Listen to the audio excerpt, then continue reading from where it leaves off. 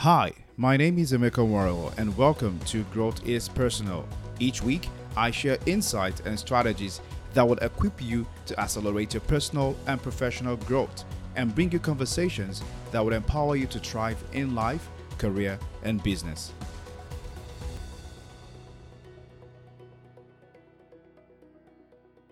Welcome to today's episode. Now, before I introduce my guest for today's episode, I would like for you to do me a favor. If you're listening to this podcast on Apple, please give us a rating and leave a review. I know some of you have reached out to us telling us how much these podcasts have been helpful to you and how you've enjoyed each episode. Now, I need you to do me a favor and rate this podcast and give us a review. This will help our podcast get the visibility it needs. And also, if you're listening on Spotify, please be sure to follow this podcast and also share this podcast with a friend or family or your connection.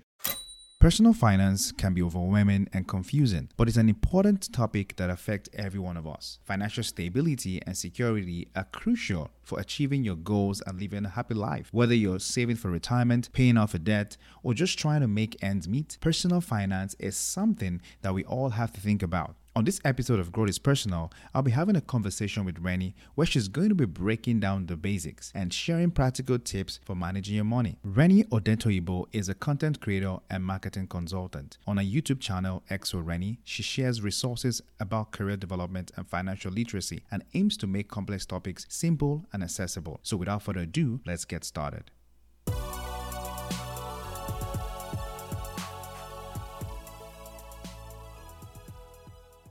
All right, welcome once again to Growth is Personal podcast. Today we have a special guest. I usually have a special guest, and today is a very special guest because I've someone who I've observed for quite a period of time since I came to Canada, and she has, when it comes to personal finance, you can smell her passion from a mile away. So Reni, thank you for answering the call when I invited you. Welcome to the show. My pleasure. Thank you for having me. I appreciate being here. Thank you. Before I go into our conversation, you want to do a little bit of introduction, so that our audience can get to know you, what you do. Before I begin to talk about our conversation, how what should we understand? What should we know about you to understand your journey?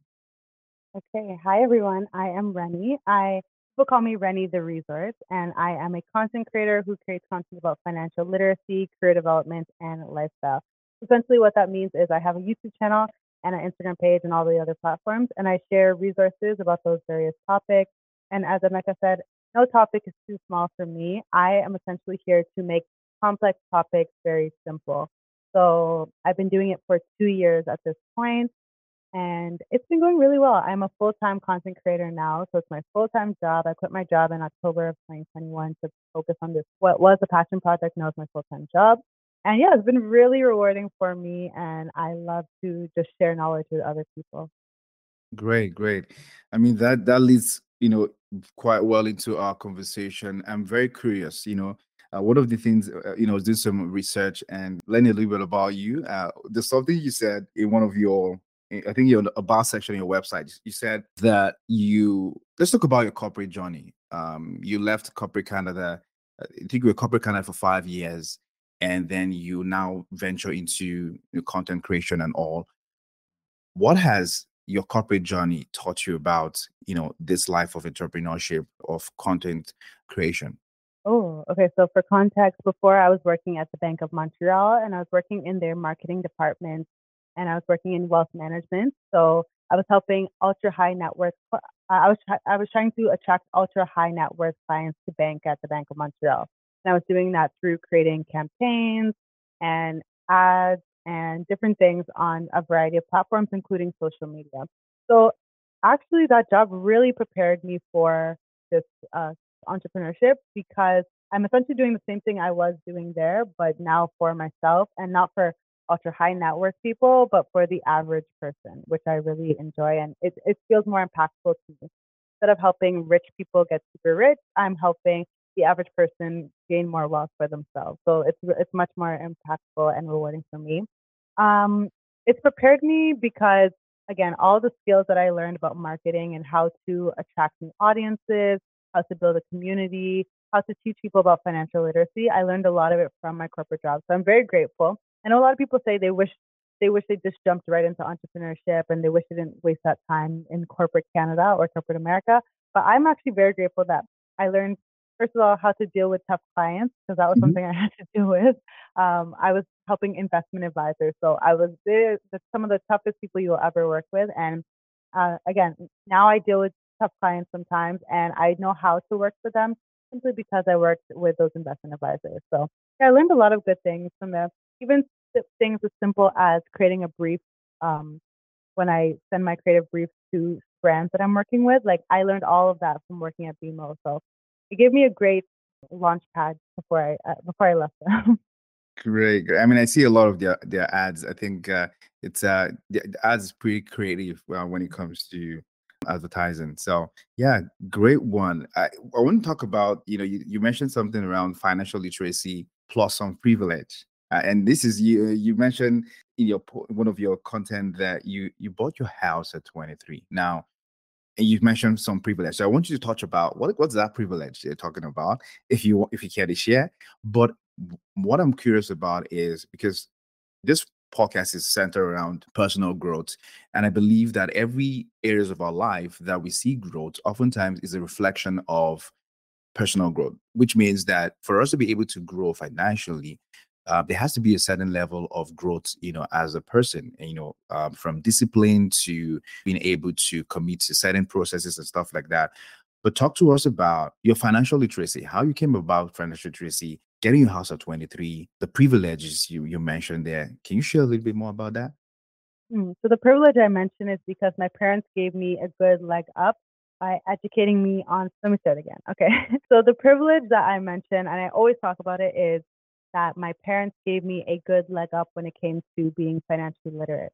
So when I was 4 years old, my father and my mother started teaching me about financial literacy. My first ever memory about it is my dad taking me to the bank. My uncle had given me like some money when he came to visit. And most Nigerian parents would just say like, "Oh, let me hold your money for you." But Hmm. my parents, on the other hand, were like, "Nope, we're gonna open a bank account, and you are going to go into that bank and deposit your money in the bank account, Wow. half of it, half of the money, and then the rest of the money you can save. I mean, you can do whatever you want with it." So we went to the bank and I was so sad, like, oh my gosh, my money is leaving me. Like I wanna I was really upset. But my dad was trying to explain to me the concept of saving part of your money and then, spending the rest of it on whatever you want. So again, I think I had a big leg up because most 4 year olds aren't really being taught those lessons at that age. Yeah. And then when I turned 18, my dad started teaching me about credit cards. And usually when you go to university, or college or any post-secondary school here in Canada, there are aisles and aisles in the front foyer. There'll be rows and rows of different banks who are there trying to tell you to sign up for their credit card. They'll offer you things like, here's a free iPad if you sign up for a credit card. Here is a free whatever if you sign up for a credit card. And thankfully, I had the knowledge before interacting with those people to know that okay, credit cards are not bad, but there's a proper way to use them. So you have to be conscious about when you actually decide to take them. So that's another level of privilege because most of my friends instead they went into debt because they thought credit cards were free money, right? So again, on my 18th birthday, my dad was like, "Okay, it's time for you to purchase a stock." So I started investing in the stock market when I was 18 years old. So again, these are all different things that give me a huge leg up over my peers, and it allowed me to purchase my first house at the age of 23. So every 2 weeks at the age of 18, I had a part-time job. And I would just buy different stocks, buy different stocks, buy different stocks. And then by the time I was 22 years old, it turned into about $60,000. And then my dad was like, "Oh, you should go and buy a house." And I was like, "No, I don't think so. Like, I don't really care to to purchase a house." And my dad was like, "No, you're gonna buy a house. It makes sense right now. Um, let your money grow even more." Hmm. So I went and I bought a house. And by the time I was 23, the house had closed. And yeah, so again, it's a huge level of privilege because none of my friends, or the majority of my friends, their parents didn't know anything about money, or if they did know, they didn't teach them anything about money. And instead, I had the opportunity for my parents to teach me about it from such a young age and actually make sure that I implemented what they taught me. So yeah, that's why I say that. I always say I have so much privilege because I would have spent all the money that I used to to purchase that house if my parents hadn't given me that leg up. Wow, this is more like a wake up call to a lot of parents, and even me myself. I have a interesting. I have a 4 year old, so I should start that. Like I know I'm giving her the insights a little bit into money, so she knows. For example, we do things like I could get stuff. I do some kind of flipping kind of thing, and sometimes she sees me buy some stuff. She's like, "Daddy, are we keeping this? Or are we selling it?" No, she's understanding what what selling is, Yeah, and and kids are sometimes we get super smart. yeah, and they learn, So I think it's very important that we don't just this is a very good conversation because we have a lot of immigrants now in Canada and raising kids and all of that. But this is something that we tend to ignore for one reason. Some parents are not even aware of this kind of conversation. Like how do you want to have a conversation with a 4 year old about money? But I think it's very important because it sets them up for success. Like because I think when it comes to success in general, one area a lot of people lose out on is financial success, right? Definitely. And it changes a lot of things in a family, for the things you can even do, the leverages you can have when you have financial success. So great one there for your parent doing that. Thanks for sharing that. Okay.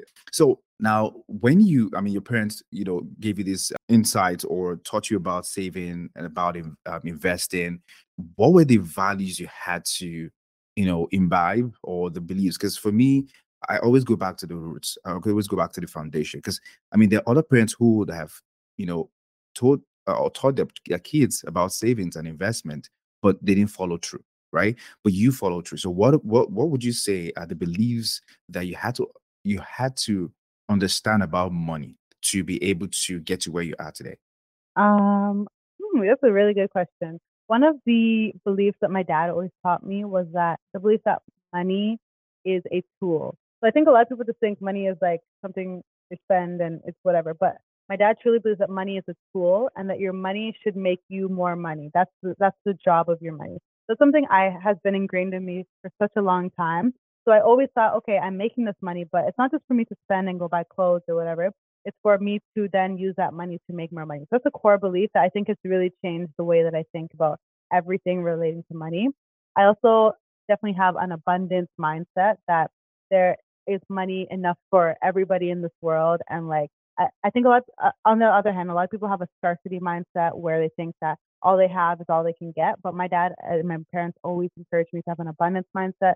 There's always more money for out there in the world and it's capable of being yours. So you need to invest into things so that you can then get more money, not just hold it and hoard it so that thinking that this is all I can ever get, because then more money won't come to you. And Hmm, then one last belief or core value that I have is freedom, the value of money being a tool to help me become more free and have financial freedom. So I and to me, freedom means the ability to choose. So I can choose whether I want to work a corporate job or not. I can choose whether I want to travel or not. I can choose all of these things, and that's a core belief. So I use money as a way to help me achieve that freedom. Yeah, those are three core values or beliefs that I have relating hmm, to money. hmm. Let's talk about abundance mindset because we hear a lot about that abundance mindset and scarcity mindset. But bringing it to practical terms, what would you say were the indicator that you have an abundance mindset, or is this something that you had to train yourself into? Because some of these things, we can say mindset, abundance mindset. What exactly is that, and how do you see that apply in your life? Yeah, so a scarcity mindset for everyone who's listening would be a mindset that leads to the belief that there are limited opportunities for you and limited resources available in the world for you. Whereas an abundance mindset would tell you that there are enough resources and success for us all to share, and there's no limit to what can be yours. So I would say I have an abundance mindset, and what that looks like in my life is, for example, me sharing a lot of the things that I share online, like that's literally the definition of abundance because a lot of people, especially in the Nigerian community, I think we keep our successes close to us because we don't want people to, I don't know, replicate them or we don't want people to take them away from us. But I truly believe that, like, if I believe in God, why can this random person be taking my opportunities away from me, right? So Hmm. I think that is a clear indication that I have an abundance mindset. And I've been sharing even before I got paid to create content or anything like that. I have always been someone who shares and gives on to others. Like I'm the type of person, oh, I just got a job and this is how I pitch. This is how I reached out to the recruiter. Here, take this exact same script and reach out to the recruiter as well. Like that's always been the type of person that I am. So I think that has always attracted even more good things into my life. Like, and then on the other hand, I would say, I lost my train of thought. On the other hand, I would say that when it comes to jobs, for example, I was always willing to.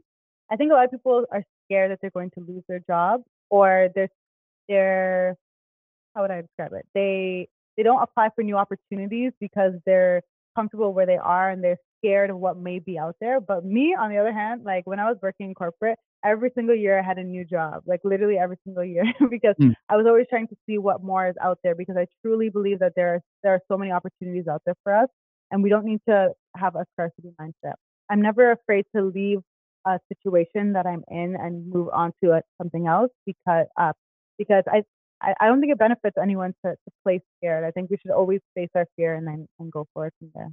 That's powerful. I mean, you said something very key there. You said, so the indicator for abundance is the ability to even take risk and Yeah, have that belief that there's something out there for you, right? Because that's very important because what we find is that I mean, I'm of the opinion as well too that and I think it applies to abundance mindset. If you're somewhere that is not, and I think a lot of people go through this process where because they feel like when they go out there, there won't be that opportunity. Now, this one they have to hold on to it, even if it's not serving them, if it is not, yeah, if it is not working for them, but they will just hold on to what they have. So I think that what you're saying here is that the indicator of abundance mindset is the willingness to jump, like exactly. even when you don't feel ready, right? Exactly. Exactly. And you see it, I honestly I think I practice it in every single aspect of my my life.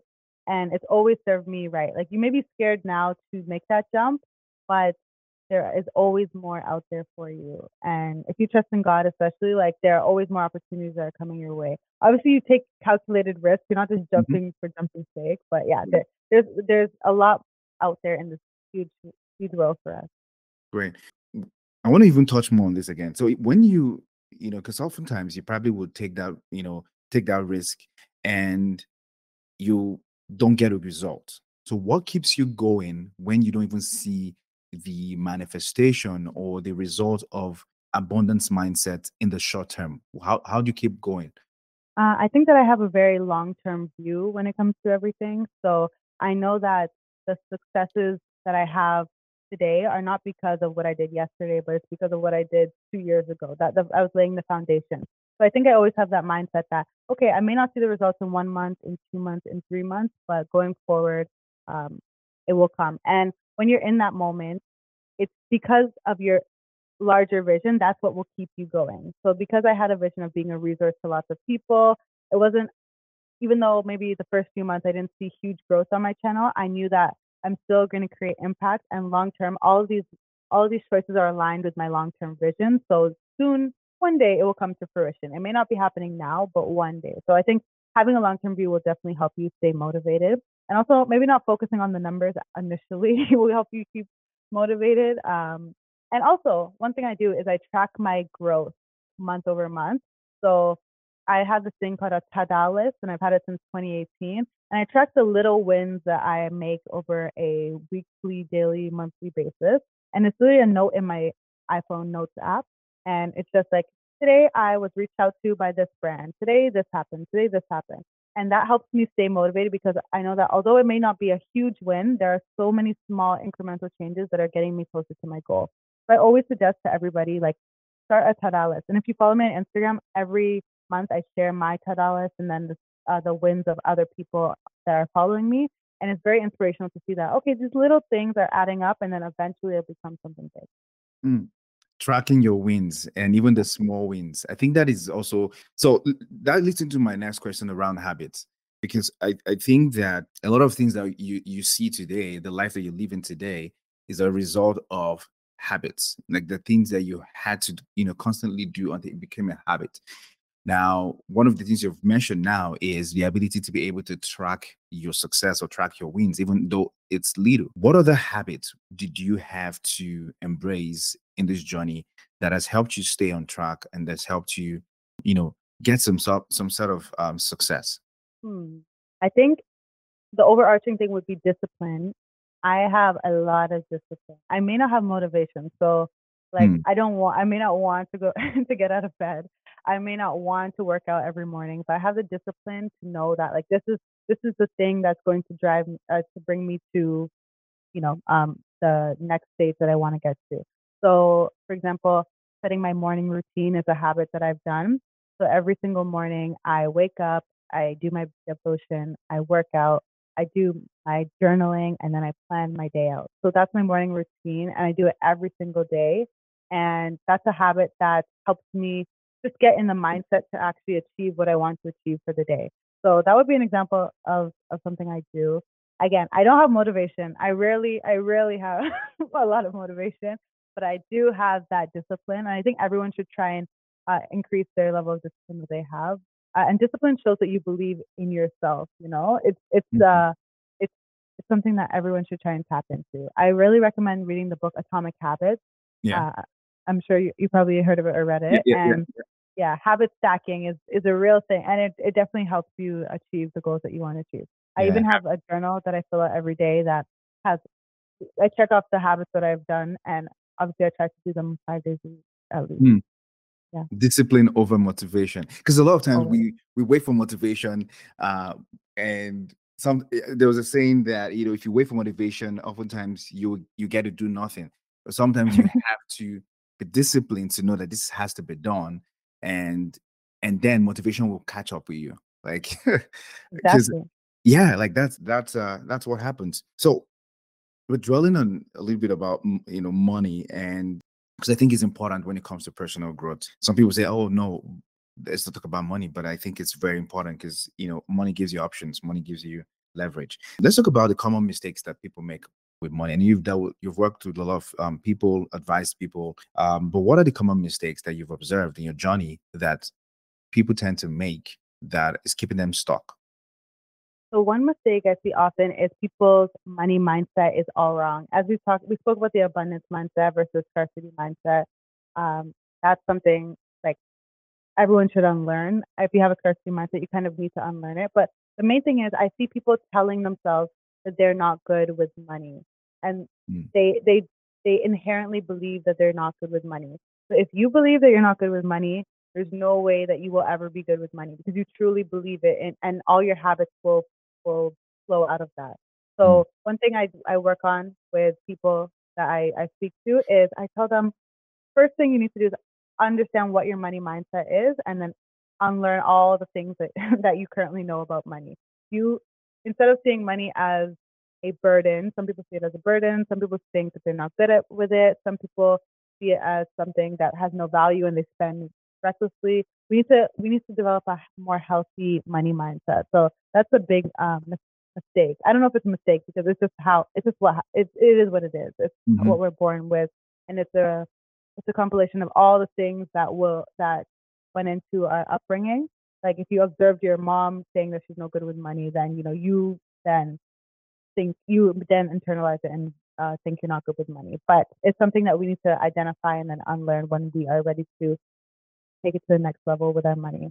That would be one mistake that I often see people make.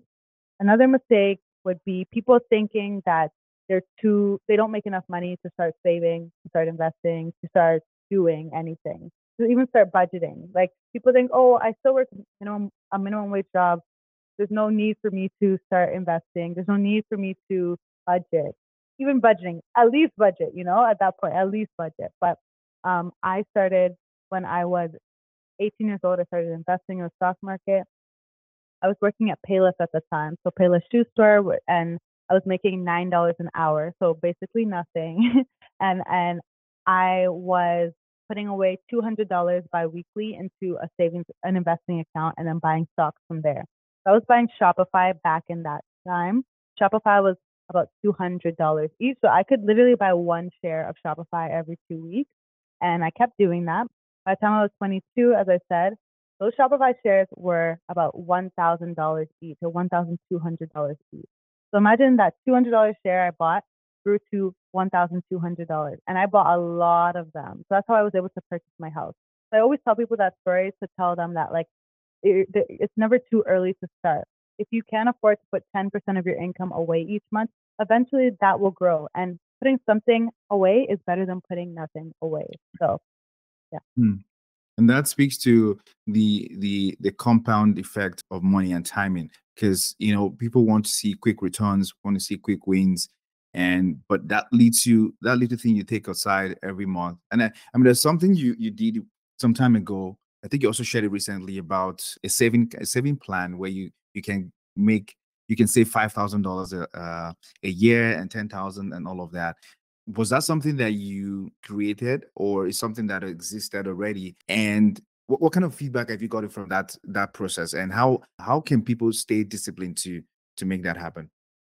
Yeah, so these savings plans have always existed. Like I don't think I think I definitely did not create the idea of a savings plan, but I just made it into a way that I think was aesthetically pleasing and will get the attention of people. So I used my brand colors.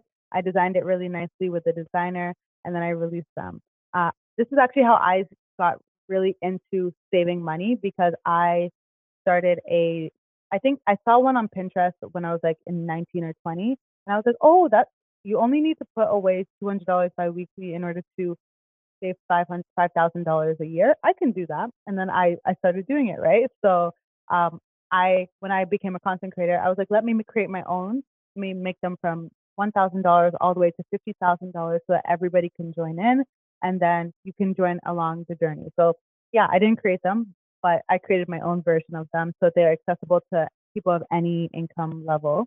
And the way that they work is it breaks down your total goal into biweekly or monthly or semi-monthly payments. So if you make if you want to save $5,000 a year and you get paid every 2 weeks, then that's 26 pay periods in the year, which is about $200 per pay period that you need to put into a savings account. And the way to make this effective is to automate your savings. So if you can, instead of you every 2 weeks having to transfer the money from your checking account to your savings account, instead of doing that, I would urge you to automate the transfer. So call up your bank and tell them that every payday, you want the money to automatically be transferred from your checking account to your savings account, checking account to your investing account, checking account to your student loan, whatever the goal is that you're trying to achieve. Make sure that you automate it so you can take all human error out of it. Mm. Humans, we're filled with errors. That is it. But if we can take all human error out of it, then you're more likely to reach your goals. And also setting smart goals. So it's one thing to say, I want to save $5,000 this year. That's a great goal, but what are you saving for? Where are you saving this money?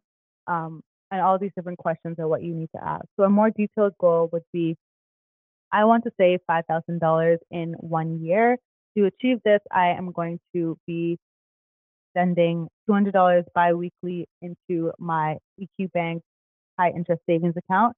And I am going to be using this money for a vacation fund at the end of the year. That would be a way more detailed goal. And it allows you it's like you have actionable steps that can help you achieve the goal. And then, of course, my savings plans are the way that you're able to track your progress week over week. Hmm. Interesting. Interesting. So I wanted to talk about this is a very, important. They look so simple, but they can change your life. Like, imagine you before you receive your paycheck and at the end of the year you have nothing to show for it. But now being able to save. I remember when I was, doing my youth service, and my girlfriend then, who's now my wife, had a saving plan. She's passionate about personal finance, and she follows you as well. And she said, can we just, she had this idea of, saving with a group, that we save a certain amount, and we're receiving our stipend from, the government, and also from, where we're doing our primary assignment. And she brought up this plan. I never knew, like, okay, let's do it. And guess what? Some people finished youth service, had nothing to show for it. But those of us who were in that group, some of us saved as much as 60,000 naira. And back then it was a lot. I got a laptop then. My first laptop was through that process. But Wow. so it's is it and it was just little. you know, just making a discipline and putting something aside, and that little drop when I was able to make, help me get a laptop. So I think it's something that people need to really, take seriously. So you had something you started recently, and that was where you helped 100 people save over $935,000, right? So I want to, for me, that was like, okay, talk to us about how you came up with the idea.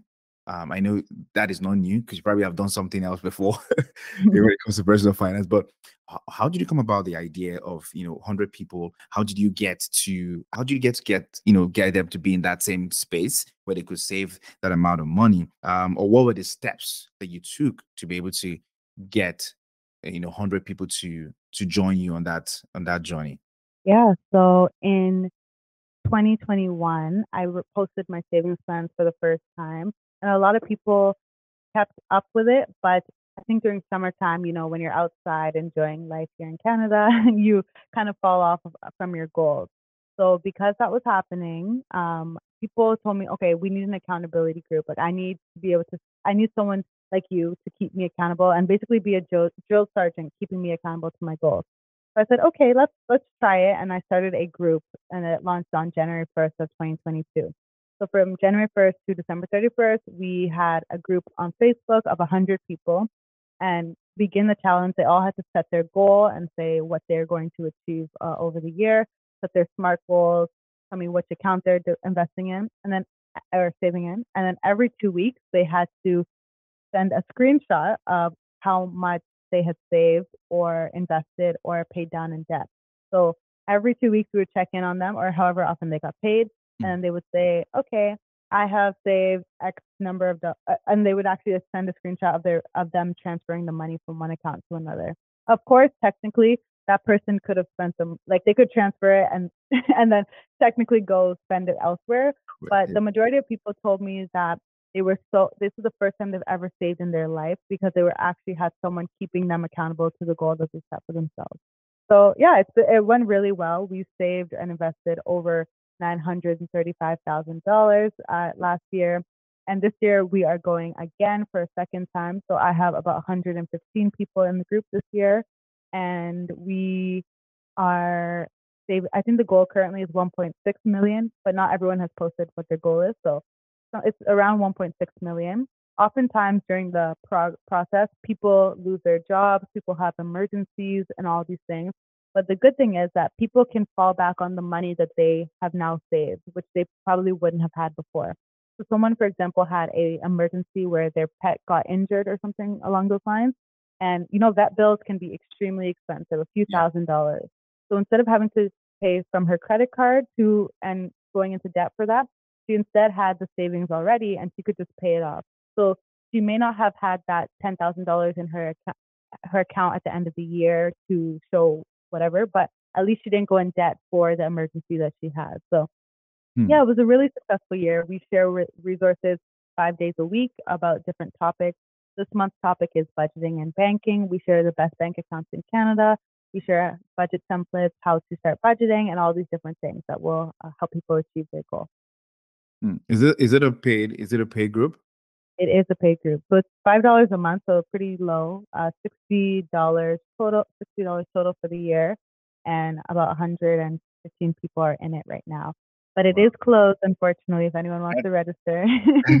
I mean that's affordable for anything. Like that's not even anything. But that Exactly, what you're and doing is a great one because that accountability is what a lot of people need, and being able to help them do that, that's awesome. But talk to me about you're helping people. What are the challenges you're faced, in all of these processes that keeps you consistent, to bring up these ideas to help people? Because I know you probably have had some challenges that would have, made you want to just, quit and just focus on your content creation with clients. But what were the challenges that you were facing? I mean, for someone who, wants to go on the same journey or wants to just start something that would help people, what are the challenges you faced, and how have you been able to overcome these challenges to keep going? so challenges with my accountability group or challenges with my content creation? For both. So content creation, which is your day to day, your main thing, and then accountability group for something that is a side project. Let's talk about content creation, for example. How have you been able to stay consistent over the years to constantly, get clients and develop content? What were the challenges you faced, and how have you been able to overcome these challenges? Because it's tough. Like, content creation is not small work. Like, It's not. even the little that I do, I know I know what is involved. Like, for example, you have a podcast, you record, you have to edit, you have videos. What are the challenges you faced, and how we've been able to overcome them? What are the challenges that I face? I feel like most of the challenges are related to like so if I'm going through something in my personal life, for example, and then now having to keep showing up on camera. If you're not happy and you have to be in front of a camera, it's kind of hard, right? Yeah, yeah. Like if I was working at the bank still, I would probably just take a vacation day or two or three or a week, whatever I needed, and then recoup. But when you're self-employed, it's very hard to like you can take a week off, but you're not getting paid for that week off. So that's Mm, something that is a bit of a challenge for me, learning how to like manage my personal life issues that may happen with my professional life, which have kind of become because they have kind of become intertwined at this point. Some other issues, I guess, sometimes you don't see growth instantly, so that can be a little demotivating. But again, if you have the long-term view, then you know that growth is coming. I don't know. I feel like another issue that you I face is invoices that go unpaid or they're late to pay them. So that's kind of frustrating when you are a self-employed person. All your income can be based on these like two, three clients that you currently have. And if they are taking weeks to pay your invoice, that it's very disheartening. And if you're banking on that money, it's hard to cope with that. Those are a few of the challenges that I've had, but overall, it's been honestly a very positive experience. And yeah, mm. so I'm excited for the rest of the Yeah, so I mean, if you're to give, because what the reason I'm asking is, for someone who you want to go on this content creation journey, because the future is content. And I think even if you're working in a corporate, whatever you do, you're going to create content, and even if you don't create content, to stay relevant. I mean, I think you had something a while ago about LinkedIn, and you had I don't know if it was you that hosted the show, or someone who hosted you, where you share ideas about people getting a job and using LinkedIn. But one of the things I noticed, in what you share, was the fact that people have to show up and be able to create content around the things that they do, so that they're more visible, with recruiters. So talk to us about, how did you come up with Reni's resource? And right now you have, I can't remember the last time I counted your followers on YouTube, but what were the challenges you faced that, if you're to advise someone who's going to start a YouTube page, for example, what would you say that person should put into consideration? if you're about to start a YouTube channel now, I would say consistency is key, and you will see months that that you don't see any growth, or maybe you see even negative you see negative growth, but consistency is key. And one thing you need to remember is that your family and your friends are not your target market. Because I think when people start creating content, they get discouraged because maybe their their cousins, their family, their siblings, their parents aren't sharing their posts and commenting on their posts. They don't seem supportive, right? And then you get discouraged. But you should remember that you have a bigger vision, and your friends and your family are not your target market. They do not have to like your content. They do not have to support your content. Of course, it's nice when they do. Like it's incredibly nice, and I value all my friends to share my content. But I don't hold it against anyone who doesn't share my content. So a lot of the new content creators I speak to, they're like, why isn't anyone sharing my content? Yeah, and I'm like, listen, these people, ignore them for now. You need to be your own biggest cheerleader, Mm. especially when you're first starting off. Even to this day, I have about 60,000 subscribers across all of my platforms, and like I'm the one sharing my video on all platforms. If you see my video, you'll see it on Instagram, on TikTok, on Twitter, Yeah. on LinkedIn, literally every single platform. So I would encourage you to do the same thing if you are about to start your content creation journey. Also, I think you should figure out what value you add to people, because when you add value to people, then they want to continue to support you. So try to think, what is my value proposition? How can I be different from everybody else who's in this niche? And also remember that like there's only one you, so that is part of your value proposition. So make sure you're enhancing your personality, showcase who you are as a person, because that's really what people are there to see. Anyone could talk about financial literacy. Literally anything, anybody could talk about financial literacy. But a lot of people like my personality, and that's a lot of the reason why they are still consuming my content. Hmm. You brought up something that is very key when it comes to I think is you've built your brand to the point where you have a voice when it comes to financial literacy in Canada. And it takes a long time to do that. But when it comes to finding your voice, right? I think you found yours in financial literacy and career development. What would you say is the defining moment that made you realize that this is something that you want to do and you want to go all the way? Hmm. I think The that's defining moment. I don't yeah, know. because I mean, you started you I mean, you had a journey from when your dad started, teaching you about finances and stuff. But there's probably a moment where you realize that, hey, this is something like rather than just me doing myself and investing, but it's something I can now become a voice in this area and begin to help people. So, what was that moment that made you realize that you can take this thing full time? Was it the um, money? The money started coming in, yeah, or it was was it actually the money. It was actually the money. So I got to like, I think there was one month that I made, I think it was June 2021. I made like $3,000. And after that, I was like, well, time to quit my job. Mind you, was I that still from live at YouTube? home. It was from YouTube and from like what's it called, affiliate income that I get. Right. So I work with a lot of brands, and every time someone would sign up for their product, I would get a commission from that. So I have, it's been pretty profitable. And yeah, I made $3,000 in June 2021, and I was like, well, this is my sign to quit my job. um, Obviously, I live at home, so I live with my parents, so that helps greatly. And then I also don't have children, so that was obviously it helped me to leave. And my logic was like, if not now, then when? Should I wait till I have kids? That then like it's much harder to leave a stable job because you have dependents. So Mm. yeah, I just was like, I think this is a time to leave. I did not leave until October actually because I still had a bit of fear in me, and I still, yeah, I don't know, I just had some fear. But at the end of the day, I was like, let me choose me, and if it doesn't work out, then I can always go get another job, which was good. So Hmm. Yeah, because I mean that defining moment, yours, yeah, it was fine. It was money. yeah.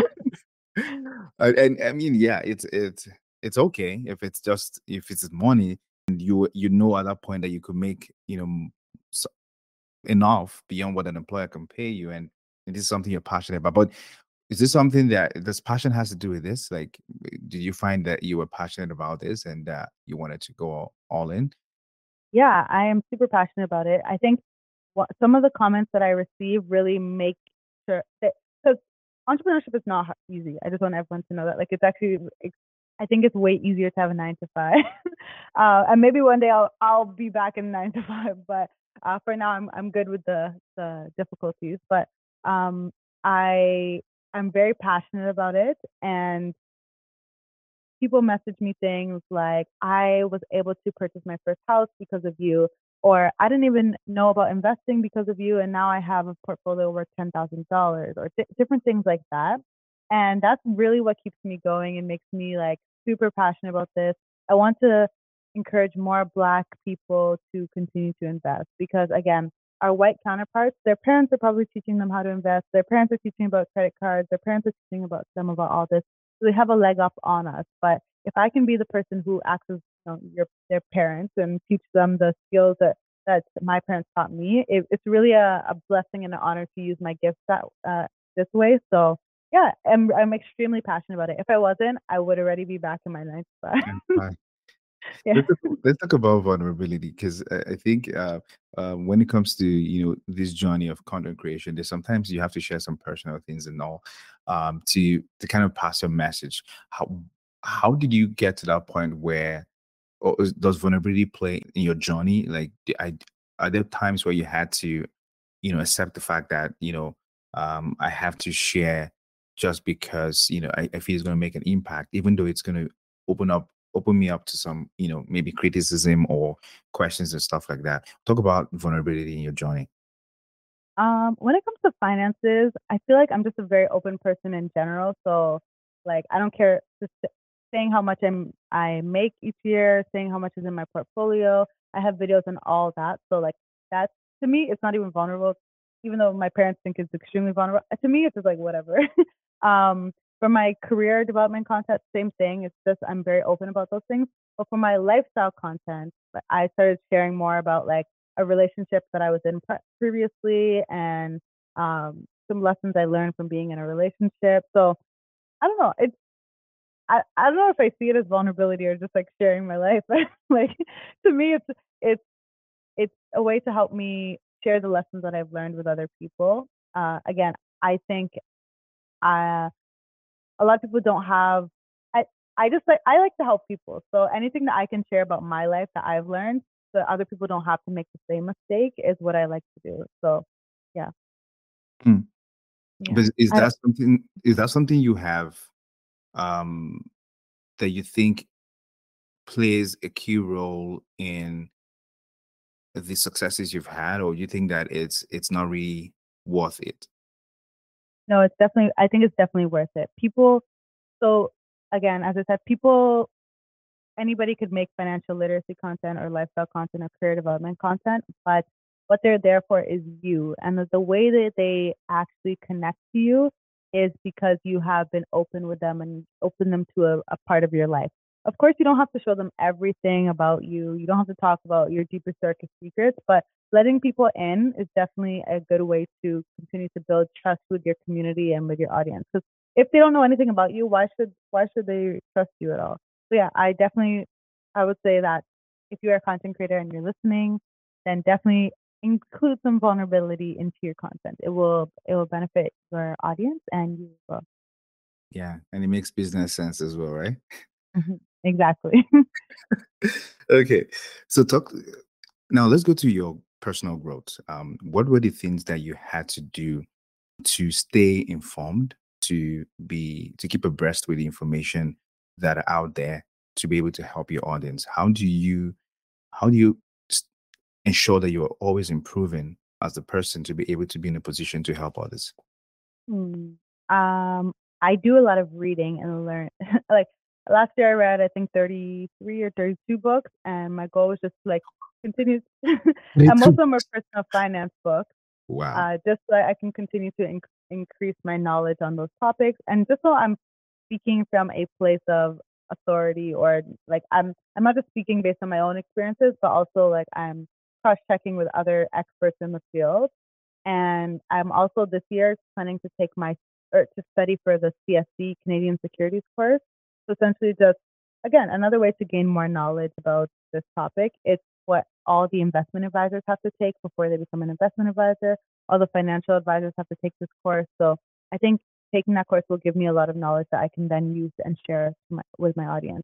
I also have things like Google Alerts on my phone. So anytime the Google Alert is for personal finance, and then any personal finance articles, they come directly to my phone, and then I read them just so I'm knowledgeable on the top news that's happening in my field. But yeah, I'm someone who's very dedicated to self improvement and self development. Reading is my main form of learning for sure. Okay. What would you say to that person who, because from what you're saying, you are kind of the person who learn on the road. So, like, I call it the education of the road, where you start and then you learn along the way. But you have some people, or you have people who wait till they have, for example, someone could say, "Oh, I don't think I can share anything on personal finance now until I get a certification." What would you say Hmm. to that person now? Because you have been on this journey, sharing your experiences, right? And so, what advice will you give to that person, and what value does that add to you as a person? whereby you don't have to wait till you get certification before you begin to share things. Yeah, the advice I would give to anyone who is looking to share but feels like they don't have the qualifications to share is that people don't always want a, what would I call it? A Textbook. perfect person, like textbook person, they want somebody who is similar to them. So seeing somebody who's currently $50,000 in debt and is working to repay that debt and is now learning about personal finance, that is like that's a much better story than somebody who never had any debt and is now teaching you how to repay debt. Like, what do they even, what do they know if they've never been in debt, right? Mm. So I say, no matter where you are on your journey, your experience is extremely valuable, and there will be somebody who can resonate with your experience because there are more people like you than you even think. So don't wait to get those certifications. You actually don't need them, in my opinion. I know that Nigerians love certifications and degrees and but you actually don't need it to share your experience. And you don't have to share from a place of you need to do this, you need to do this, listen to me because I know everything. Don't share like that. I don't even share like that. I share as like this is what I do. You can try it if you want to try it. Like this, I'm never telling someone they have to do anything because I'm not an expert on everything. I can only speak from my own lived experiences. And if you relate to it and you think it's you can apply it to your life, then great. Okay. If you had to share three, three things that helps you generate content ideas, what would they be? Number one is the news. So, well, actually, let me go in order of the one that informs most. So the one that informs my content strategy most is my audience. My audience, oh my God, my DMs are full every single day. Like I literally book off time in my day to check my DMs because if I continue to check throughout the day, it's just overwhelming. So Right. I'll say like this is my 30 minutes to read through all my DMs and respond to them. And what that does is I get so many questions in my DMs about different topics. People will ask me about lines of credit. People ask me about this. People ask me that. And if one or two people, three people, four people are asking about a topic, typically others have that same question. They just haven't reached out to you. So I put that in my notes app and I say, okay, this is another video idea that I will use to create a new video. So my audience definitely informs like most of 90% of my content. I would say my audience informs. Then there are things in the news that come up, so current events that come up, for example, or one would be, for example, the tax-free savings account that just launched, or sorry, the tax-free savings account just gave us $6,500 of new contribution room on January 1st. That's an example of some content that I can post about. Hmm. Um, and then yeah, like the different seasons that we're going through, and basically looking at the calendar, like November is financial literacy month, so all throughout November, I was posting like strictly financial literacy content throughout that month. In summer, it's wedding season, so I posted a few episodes about weddings and how to budget for your wedding and different things like that. Uh, April and yeah, April will be tax time, so that's when I'll start posting about that. So it's basically a mixture of looking at my audience, looking at the news, and then looking at the calendar to see what's going on right now. Great. Let's talk about your podcast. I know I like the title. I think what's the Don't what's go the, broke trying. don't go broke trying. Yeah.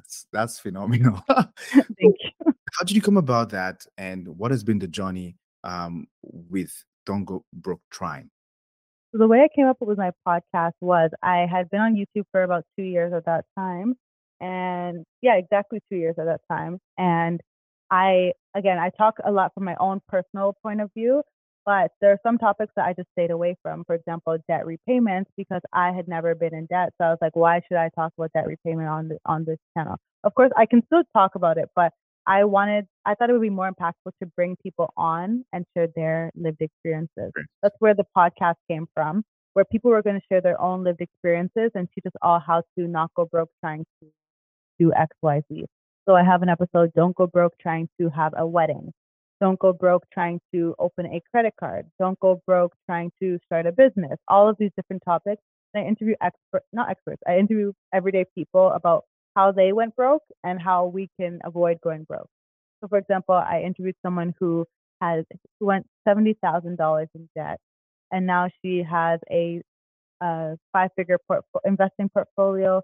She's investing for her children. and all these different things. So her journey is super impact. Like it's very, first of all, motivating to my audience because they can see someone who's actually been through it and is now on the other side, and also informative because she can tell her the actual steps she used to get out of the situation that she was in. That's why I started the podcast, and it started in April of 2022.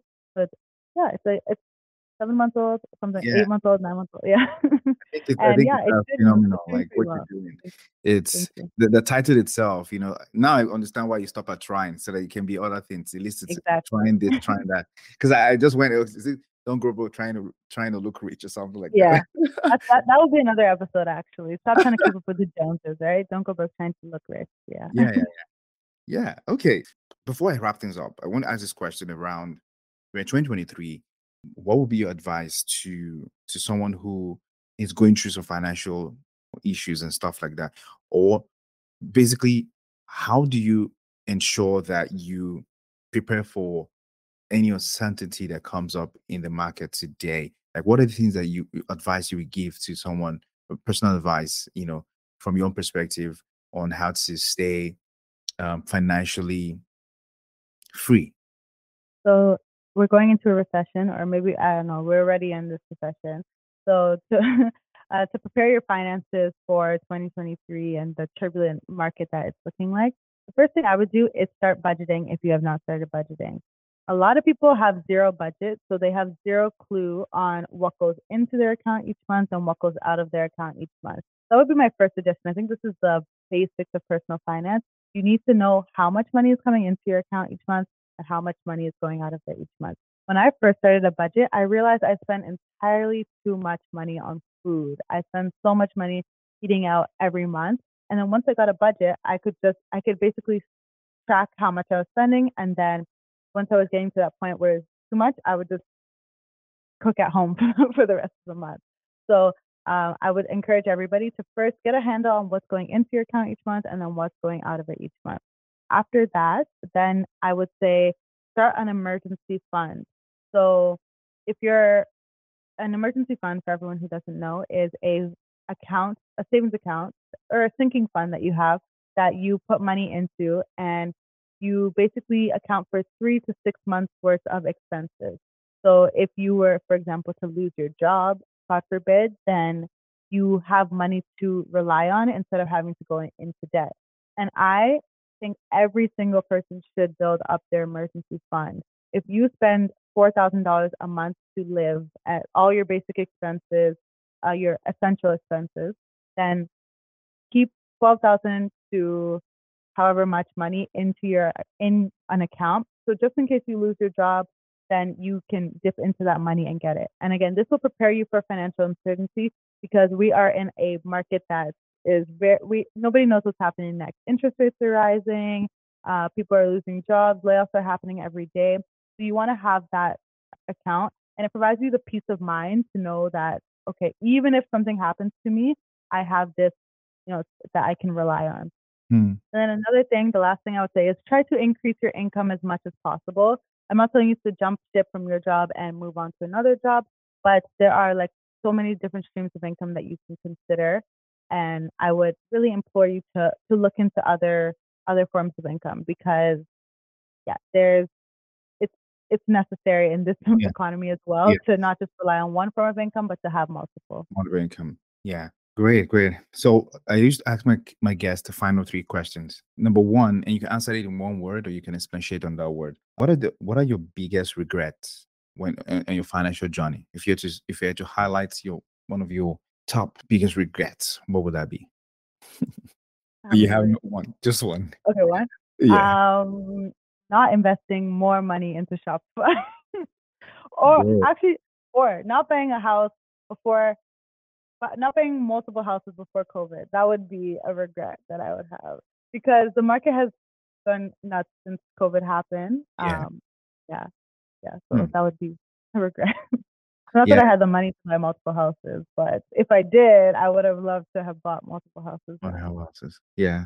Okay. Who are your role models that have influenced you on this journey, on this financial journey?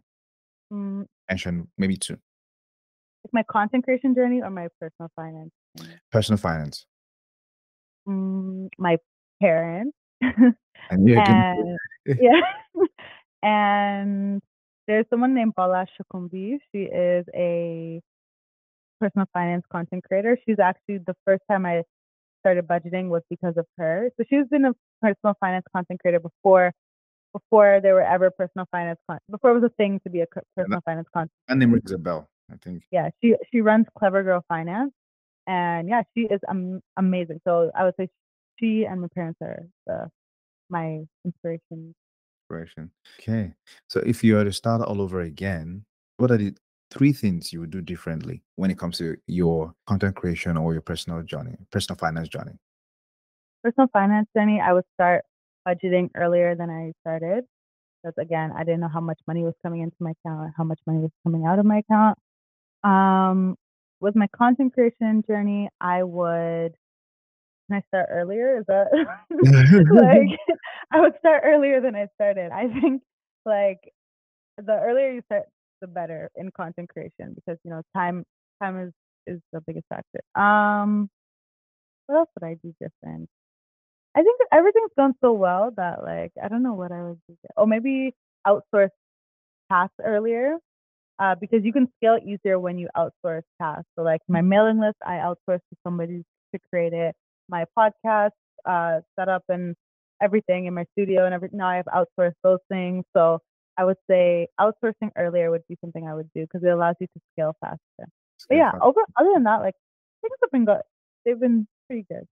great, great. Wow. Thank you so much, Reni, for being on the show today. It was an enlightening conversation, and I think there's a lot to unpack from what you've shared. And if you were to connect with you, if your audience were to connect with you, what's the best way? I know you're pretty popular, so what would be the best way to connect with you? Maybe just say it.